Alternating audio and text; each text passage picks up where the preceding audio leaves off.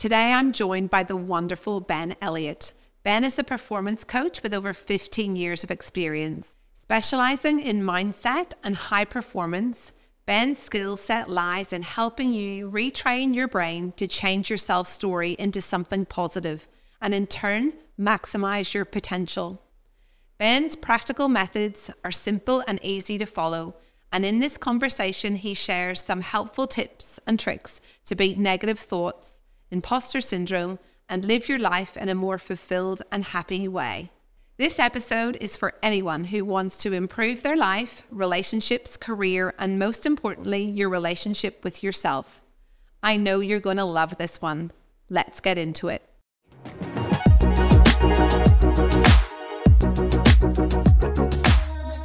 So, Ben, thank you so much for joining me on the podcast today. Welcome. Thanks for having me. I'm excited for this.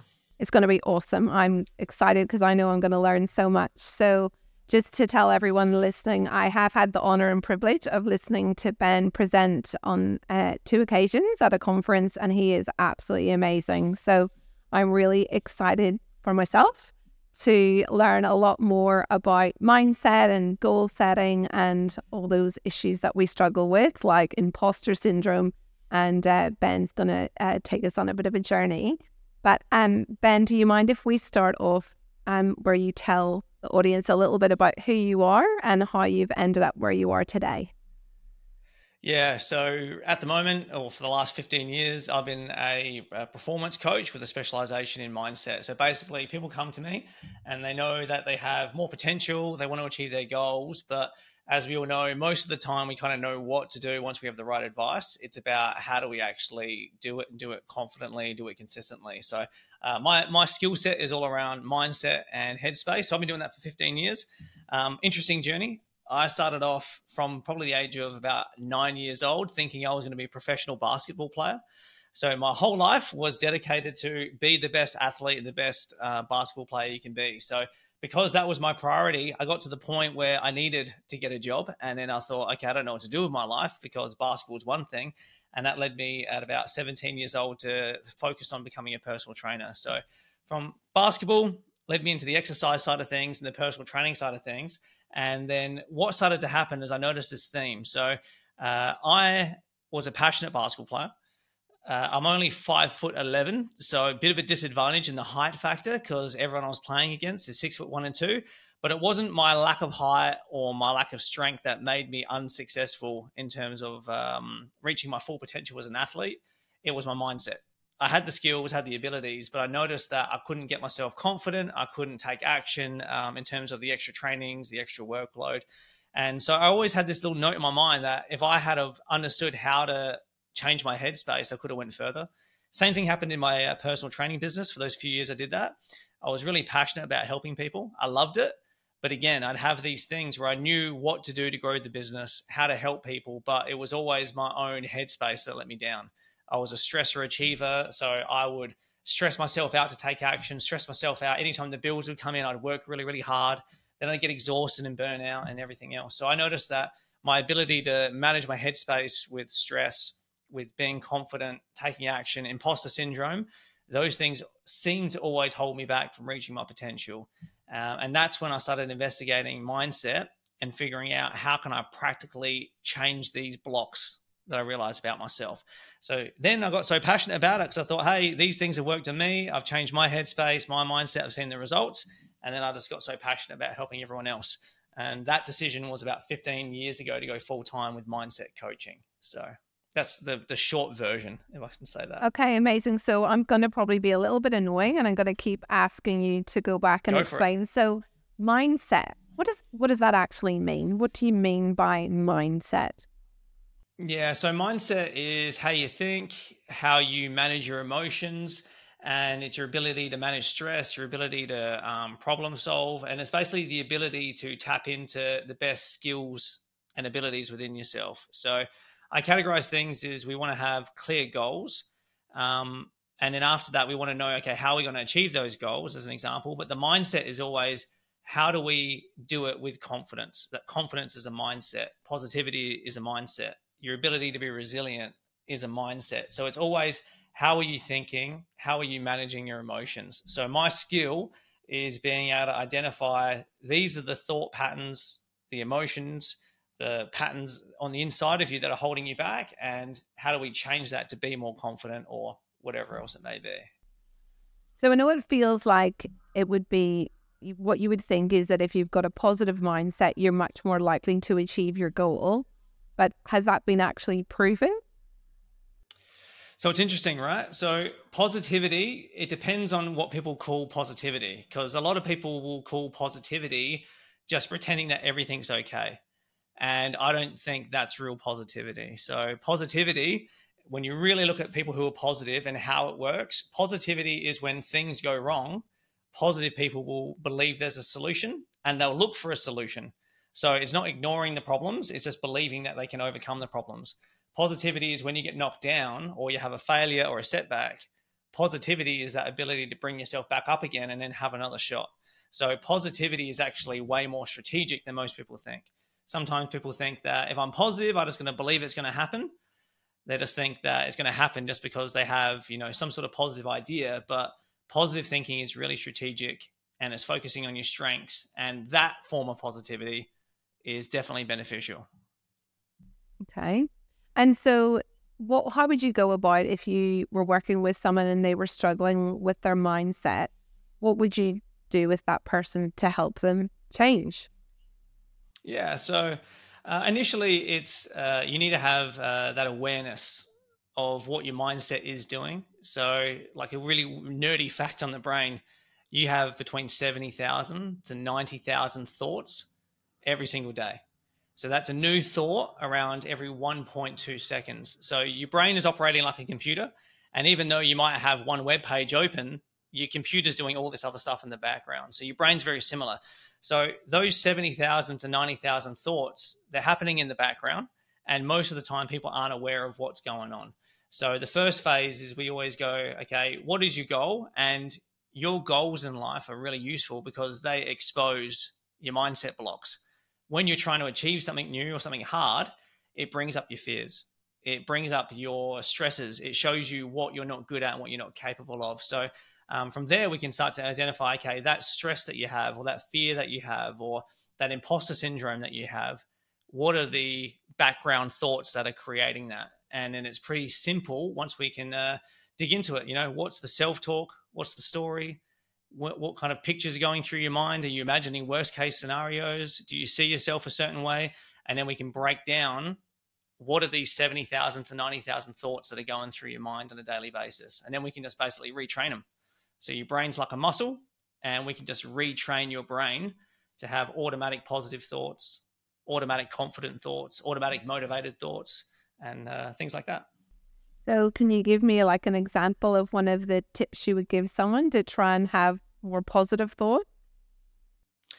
Yeah. So let's say someone comes in and let's say we'll try and make it relevant for your audience. Let's say that someone's coming in and they're saying that their goal is to become the healthiest version of themselves. They want to be the healthiest version. That's the goal. Then they know what to do. So they have strategies and they know how often to exercise, how they're doing their self-care. But then their mindset might be that they have a lot of negativity in their head. So they doubt themselves, they beat themselves up, and they have a lot of negativity towards themselves, or they just feel guilty for spending time on themselves instead of doing more work, doing things for the family, and then putting themselves first makes them feel guilty. So all of those negativities, one of the things I'd start to identify is what is the story in your head? So we always have this self-talk going through our mind, and it's like an ongoing commentary of our life. And we call that the story. So people, when they think about going to the gym, they might have a bad story. Oh, people are going to look at me. They're fitter than me. People are going to be staring. I feel like this. I feel like that. I look like that. I don't look good enough to go there. That kind of negative story makes you want to avoid the gym.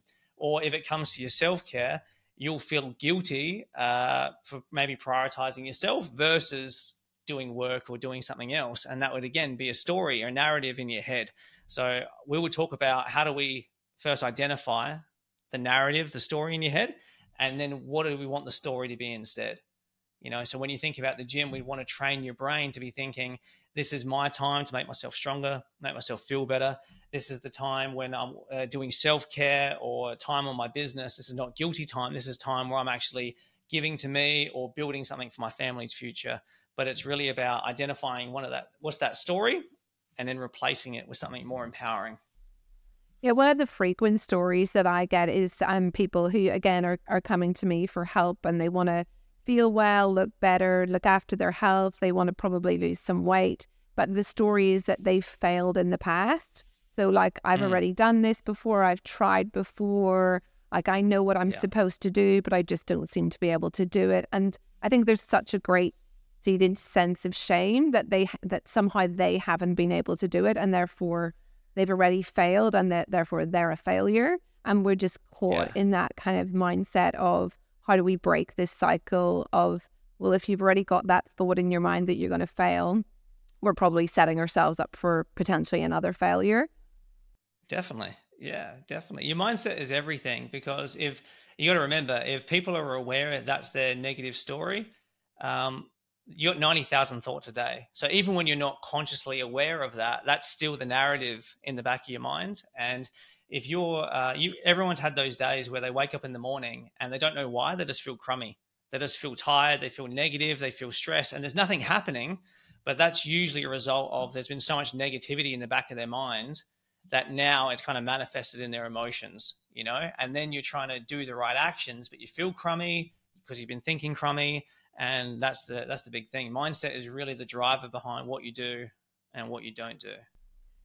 So if we've got someone and we feel like maybe their mindset's okay, or, we're in a reasonable good space from that perspective, but we're trying to set some goals. One of the things that even personally I find really hard, am I better breaking down my goal to small steps that seem achievable, or am I better giving myself like a really big goal to push myself?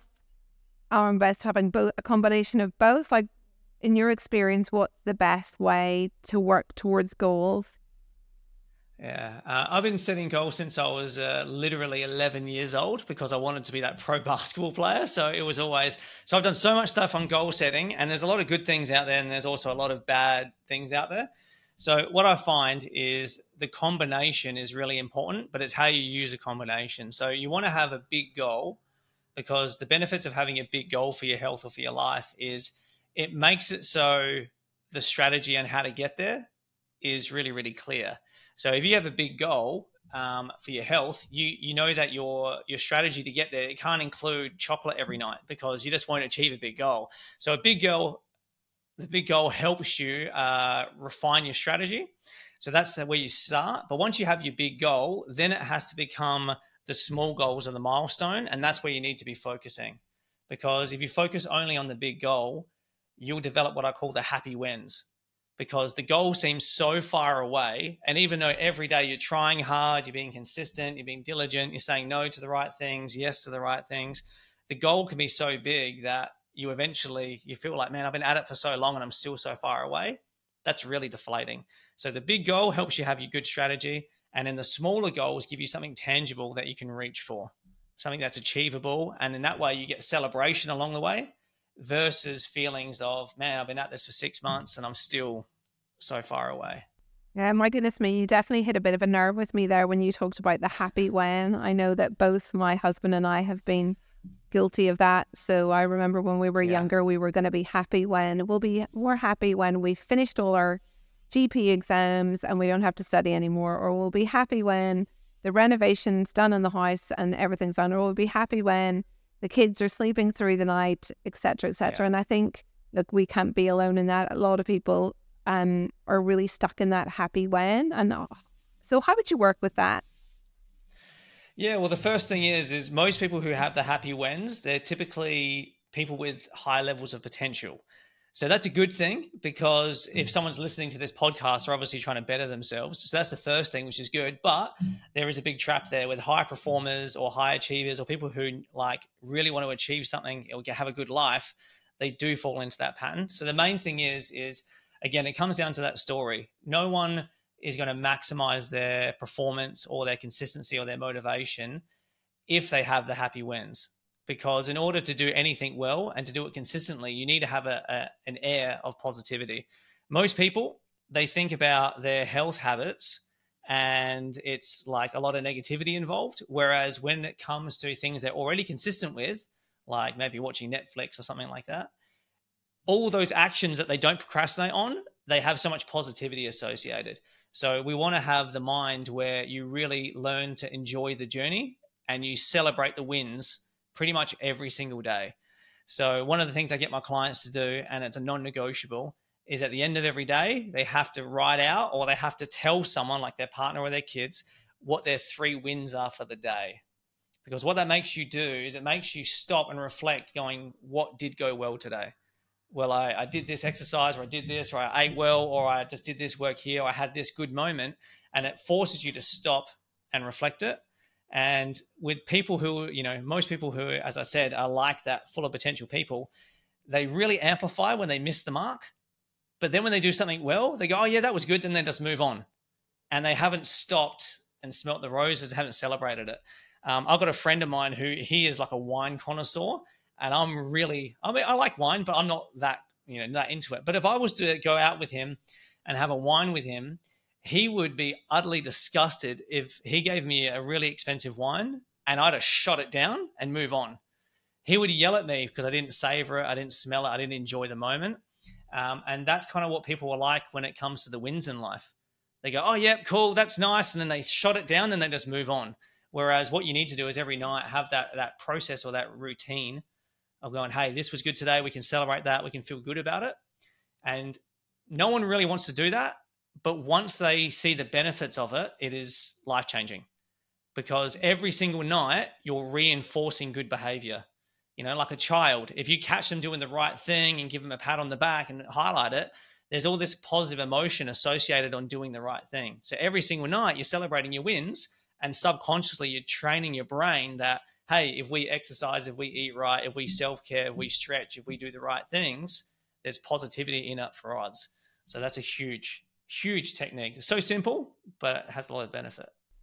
I will tell you something funny. I was driving home from Newcastle last night, so about a 90-minute drive, and I had my daughter and 3 of her ballet friends in the car, and we were listening to... Well, I was listening to one of your podcasts, so all these prospective ballerinas were all listening, and it was really interesting because we talked a little bit about exactly this, about how we're all very good at striving for something or aiming for something, but then when we get it, we kind of belittle it a little bit. So we'll say, oh, but...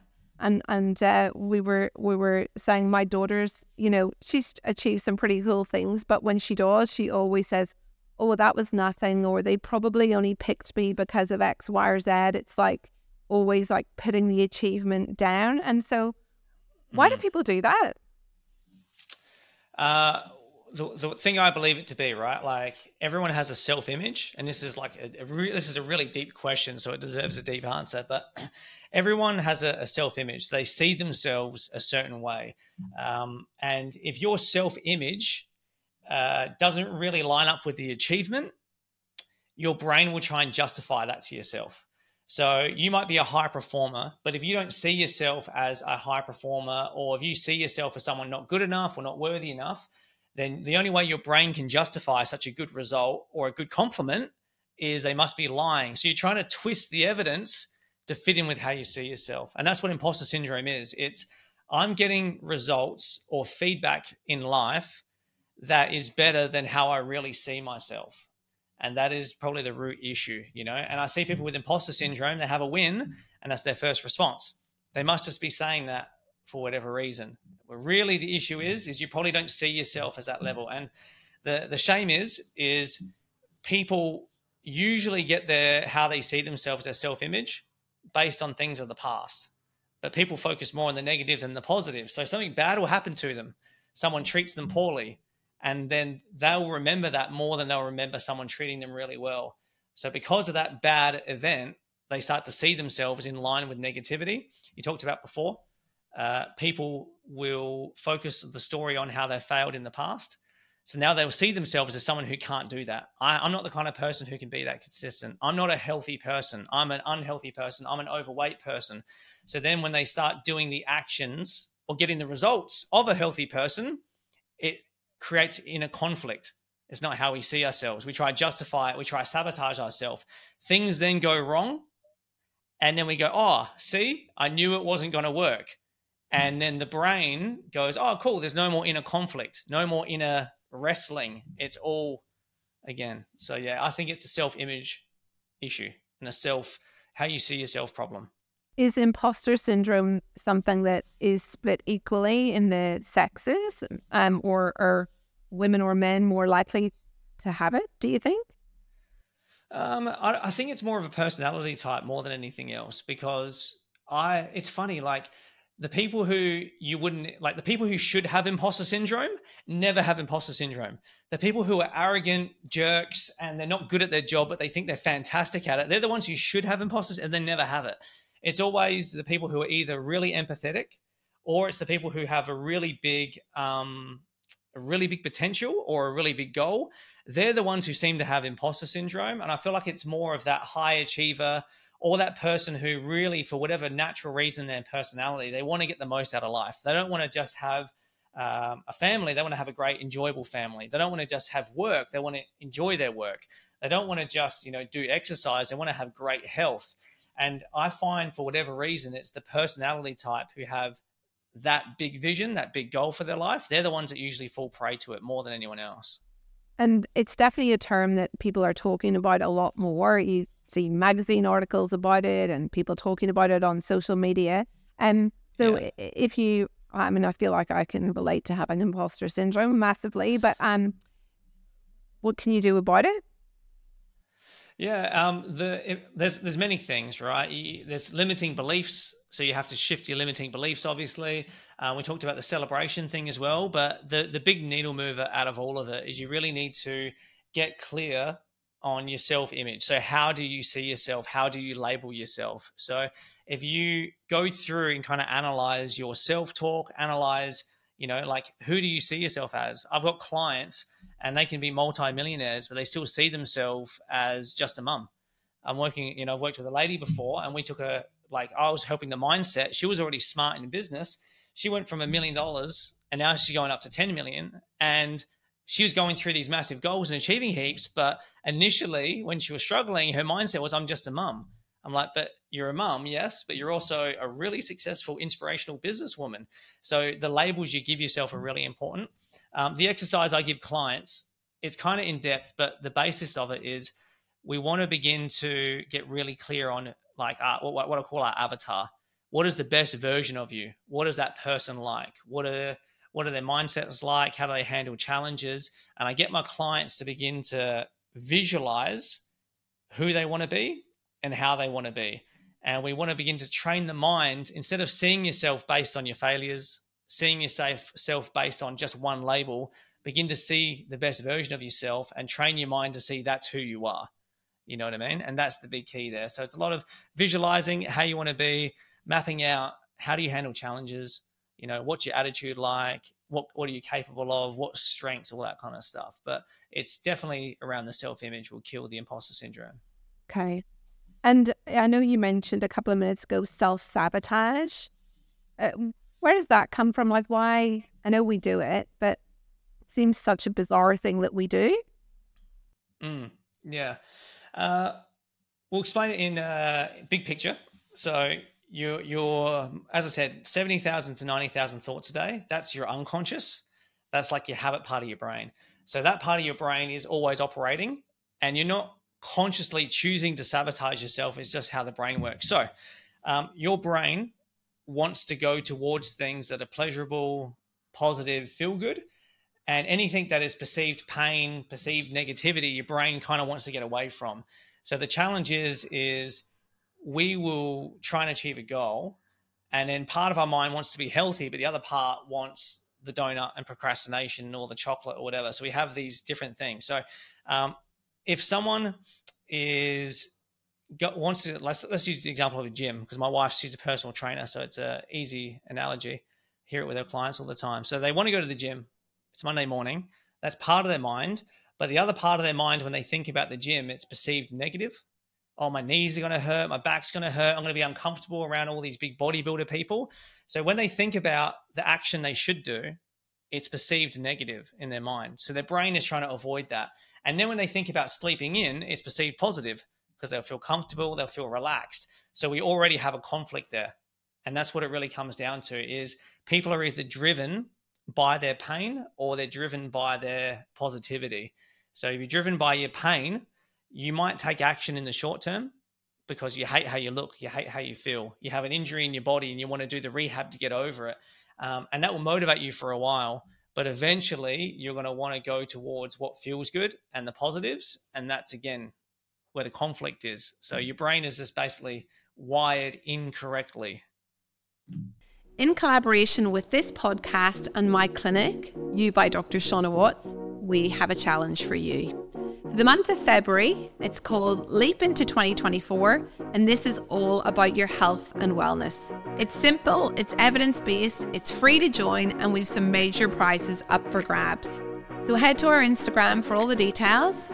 Now, let's get back to this episode. So if I think back to like a lot of people who will come and see me for help, let's say with their weight or maybe they had a diagnosis of diabetes or something like that. We have to do a big lifestyle change. The reality is that we are in an information age. Like, the reality is that people know all this information, and totally. They'll often say to me, like, I do know all of this, but I just don't seem to be able to do it.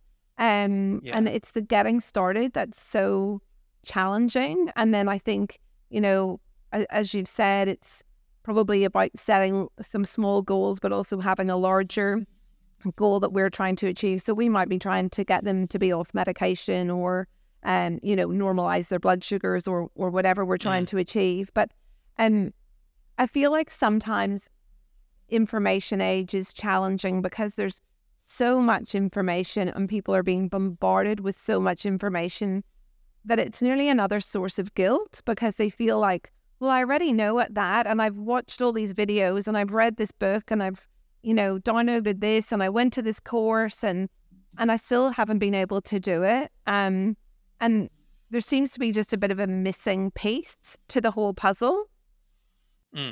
Yeah. That's the mindset though, isn't it? That's the mindset, because if it's just purely information, if we're all robots, we would all have six packs, it'd be super fit, super healthy, super flexible, would be fantastic. But we're just not. We're emotional creatures and people, and we have a lot of things in our minds. So I think, the missing piece, it really is there's two things, right? Like, the first thing is, if you can fall in love with the process, you are going to get any result that you want. So a lot of people, as I said, when they think about the process, so you give them all the advice, you say, okay, we're going to normalize the blood sugars, get you off medication. Here's the journey ahead. Here are the actions you got to do. And then most of the time, people, when they perceive doing those actions, the first thing that pops up is fear of, oh, that's going to be hard, or that's going to be discomfort, right? And the people who can really do it and do it consistently, they just find a way to fall in love with the actions. So I know a lot of people, and when I first met them, they hated the gym, they hated exercise, they were never athletic. And then after working with them, you see them like 10 years later and they're fit all year round. And the thing that we did with them is, okay, cool. Like, this is, what is healthy eating to you? Well, my specialist said this is healthy eating. Great. So we just have to make you fall in love with that. If you fall in love with that, you won't be using discipline to overcome the negative things about that. If you love exercise, whether it's running, walking, gym, whatever, if you really love that, that's what's going to help you have those habits, because you won't be tracking the days. You won't be waiting, when is this over? It won't feel like a constant battle every day. And that is the real key. So there's a few little tricks you can do to help yourself fall in love with the process. Personal story. Ever since the age of about 19 years old, I have been an absolute fiend when it comes to coffee, and cappuccinos were like my drink of choice. I couldn't bear black coffee at all. So I was a personal trainer, and right up through all my coaching days, I loved cappuccinos. But I could go like 3 cappuccinos in the morning without eating any food. And when I actually tracked the reaction on your face right now, yeah. But so that was such an ingrained behavior, and there was so much positivity linked. For me, if I was stressed, I would go have a coffee at a coffee shop and I could process everything, strategize. And coffee was always linked to, okay, that cappuccino is my relaxation trigger. So that was a big habit. And I knew because I'm a massive nerd, so I'll track every week, what is my happiness and my energy, my confidence out of 10? I know I'm a nerd. And I noticed that when I didn't have the coffees, but I had black coffee, like ice long blacks instead of cappuccinos, my energy and my positivity and all of that was like through the roof. So I needed to now get rid of something I loved, which was the cappuccinos, and turn it into an ice long black in the morning and go from like 3 to 4 to 5 a day down, all the way down. So the way I had to do that is I had to train myself to fall in love with that. The way I done it is I associated the black ice long blacks with something I really valued. And I loved having energy and feeling good. If I feel good, I feel passionate. I enjoy my work more. I wake up with energy. It's easy to be positive. It's easy to feel good. So every time it's like time to have a long black instead of a cappuccino, I'm like, oh, this long black is going to set me up for way more energy today. By 3 p.m., I'm not going to be crashing, da-da-da. If I notice for whatever reason, you might know, but if I have a cappuccino in the morning, I'm more likely to eat junk food at night. Whereas if I have a long black, I don't look at junk food at all. So I just knew that this action is going to make me feel this way, give me this strength, give me this positivity. And then I started attaching heaps of meaning to it, So I'm going to be successful in my goals by being an ice long black drinker.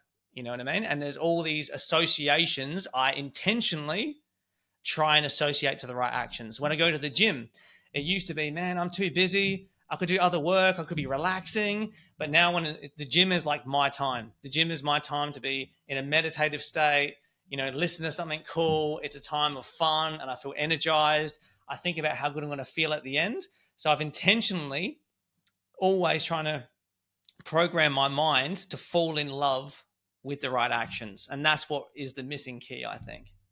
Yeah, I love that. I recently at our clinic, we had all got into this habit, myself and all the girls, of having this Coke Zero.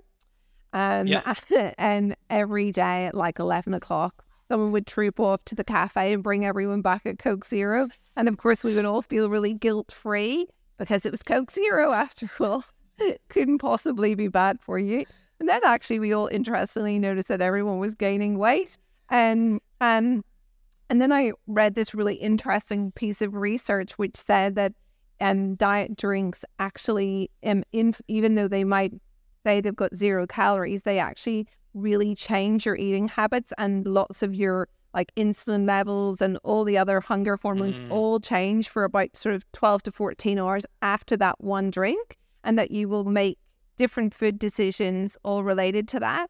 So we're all now into the sparkling water. We've got these like freeze-dried limes that we're having with our sparkling water.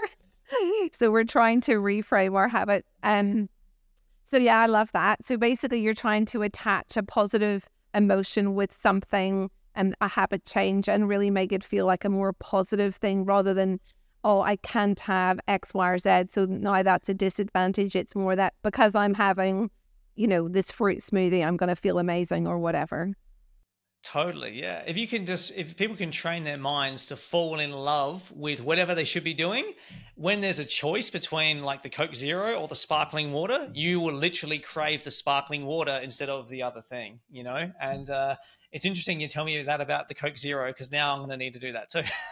Because I've been having too many Coke Zeros lately, and that makes a lot of sense. Honestly, so I think I need to use my own mindset tools on myself. Yeah, absolutely. I also noticed you talked about every day that you kind of journal some endpoints of the day. And that's one thing that I really try and get the patients that I'm working with to, we work on a bit of sort of skin, mind, body transformation.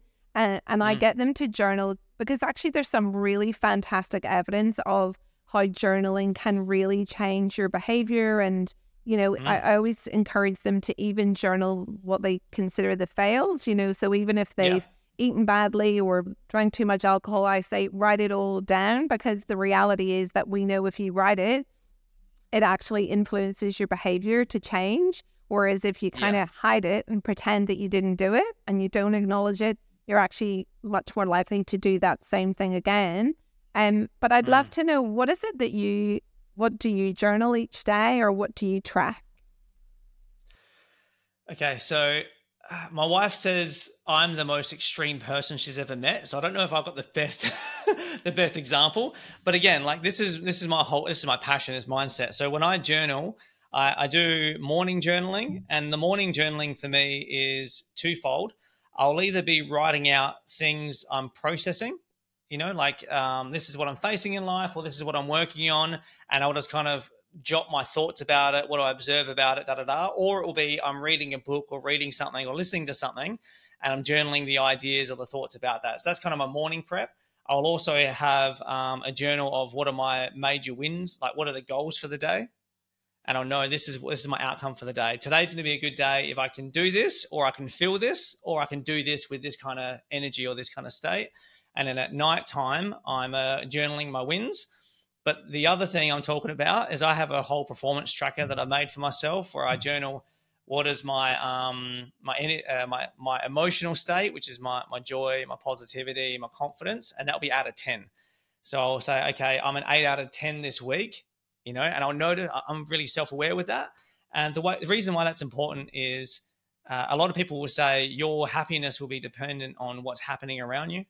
Whereas for me, I realize that even if there's negativity around me or stress around me, if I'm underneath an 8 out of 10, I know that I'm letting the outside influence how I'm feeling, and I need to then step up to that. So I'll journal about, I'll track that.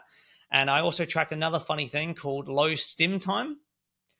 Again, a couple of years ago, I did this experiment for a whole year where I thought, okay, I'm going to spend between 1 and 2 hours a week doing nothing but sitting on the couch and looking out the window.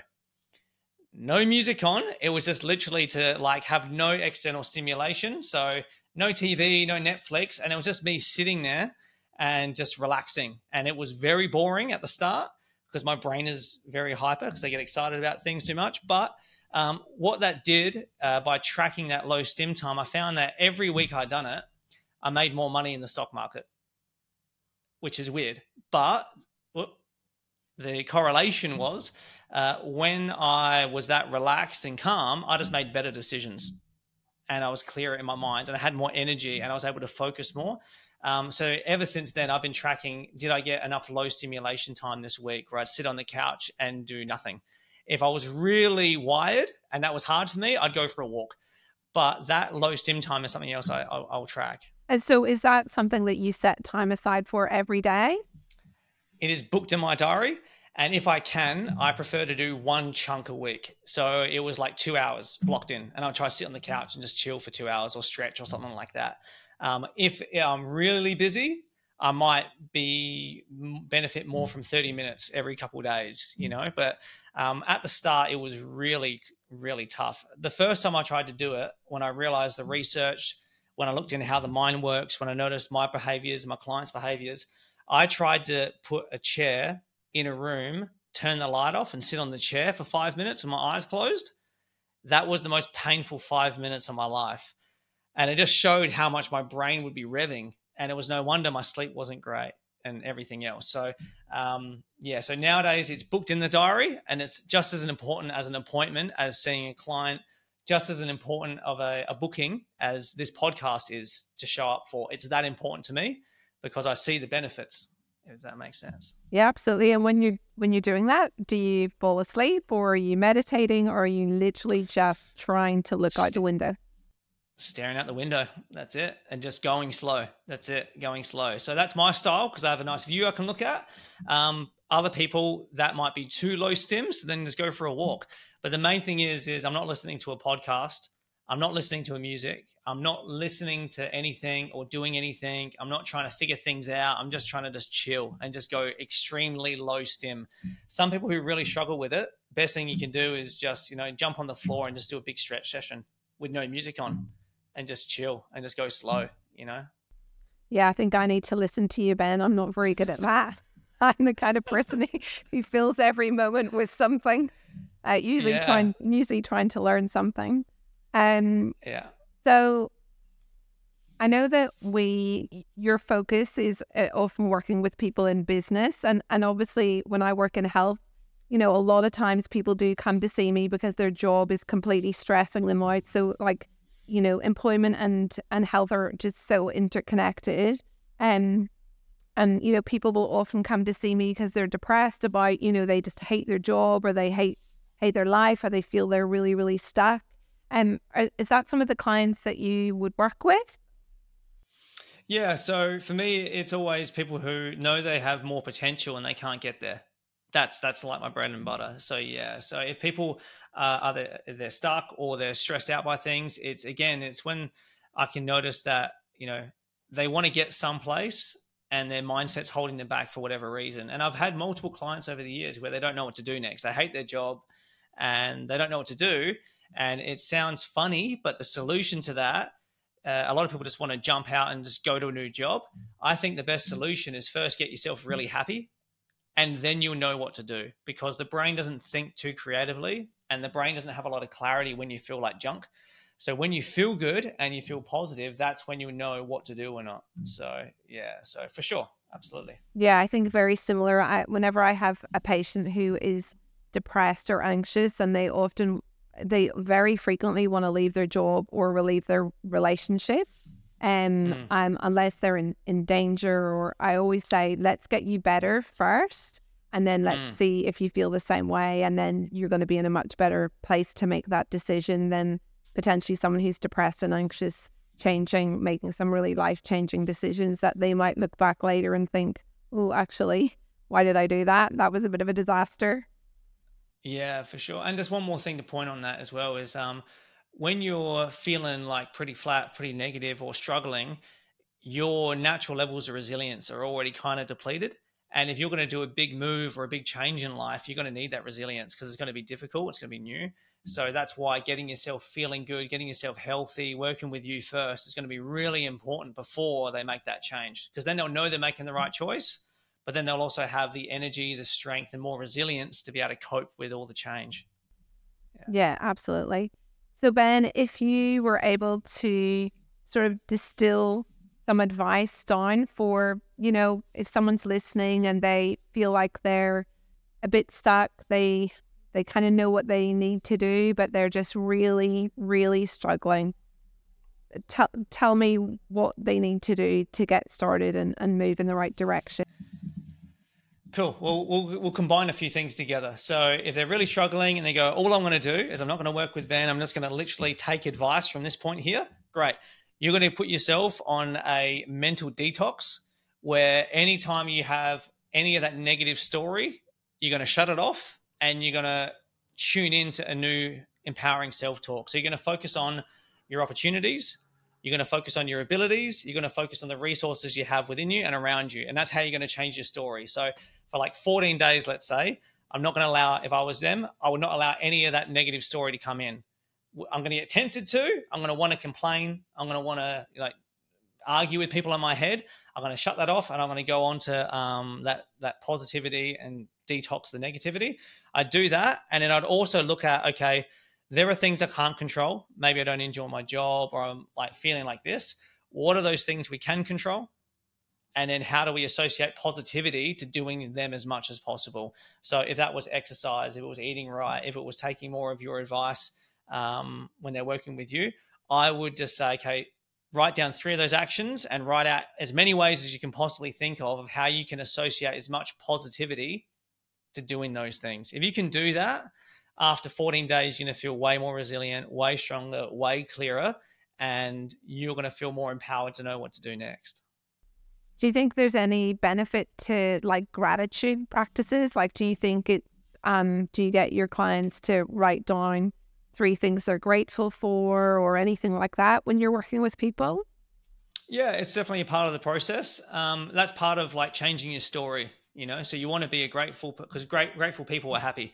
Positive people are happy, solution-based people are happy. So that's part of the story. I kind of combine, that kind of happens naturally when you're doing the wins for the day, because that's where you're tracking what went well. And that is a form of gratitude as well. But the main thing is there's a lot of things in mindset that work.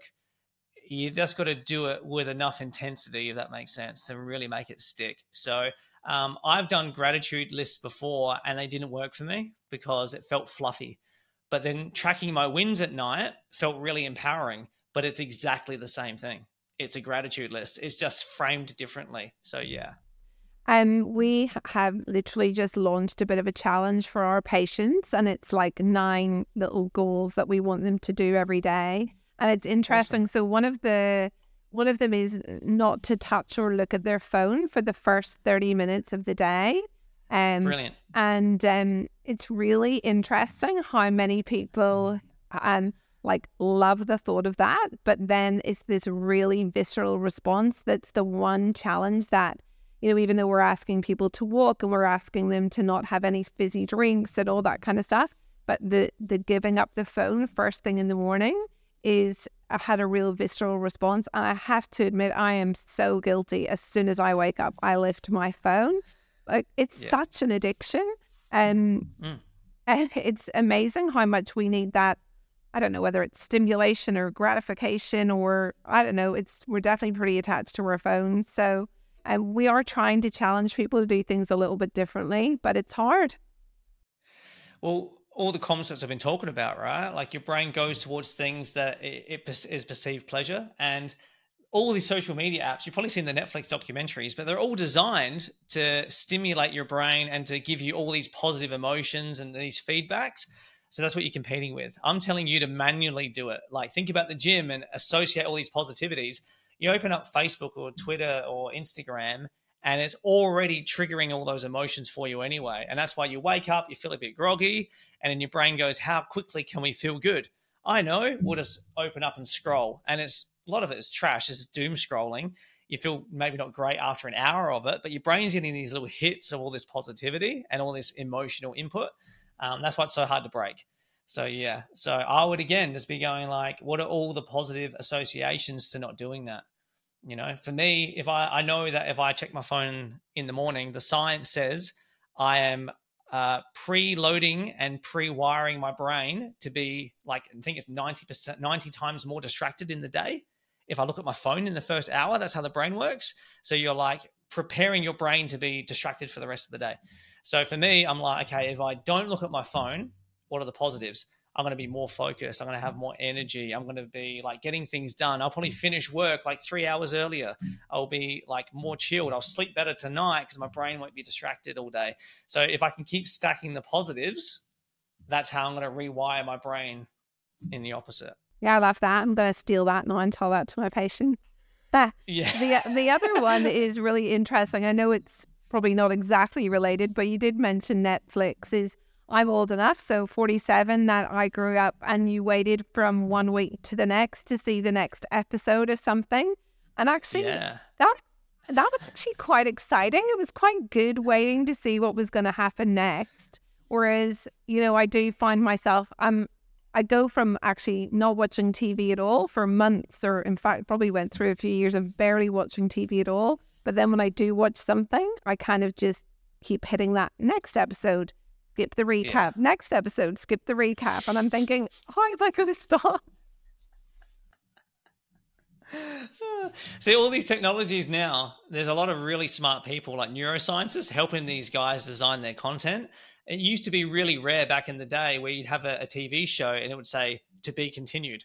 You know what I mean? Like old episodes never used to link into each other. Now everything links in. And all of that is just playing on this human nature of our brains are going towards this next buzz or this next positive trigger, you know? And that's why, again, the message today is really, if you don't do it intentionally to yourself, life is going to try and do it to you. And that means you'll be addicted to Netflix, you'll be addicted to your phone, you'll be addicted to junk food, because all these things are kind of programming your mind. And if you can just get used to just taking a bit of that control back, you'll have a bit more freedom from these things. But yeah, so... Ben, you've been amazing. I've got 2 more questions for you. The last one really is, and this is obviously a crowded space. There's lots of health coaches and mindset coaches, and there seems to be lots of information out there. Is there anything out there that you think that people shouldn't do? Like, do you think there are any sort of practices or suggestions that are actually bad for people to follow, or that, you know, might make things worse for people, or anything that you read that makes you cringe and think, oh, that's not right at all? Yes. There's so much out there, and some of it that even if I don't connect with it and I don't think it's really good, it still might help someone. So I wouldn't criticize that. My main thing is whenever I see anything on like a meme or like some little like Instagram short, and it's some person like going, it's coming from the place of like, if you want to achieve something, you have to beat yourself up, you have to be down on yourself.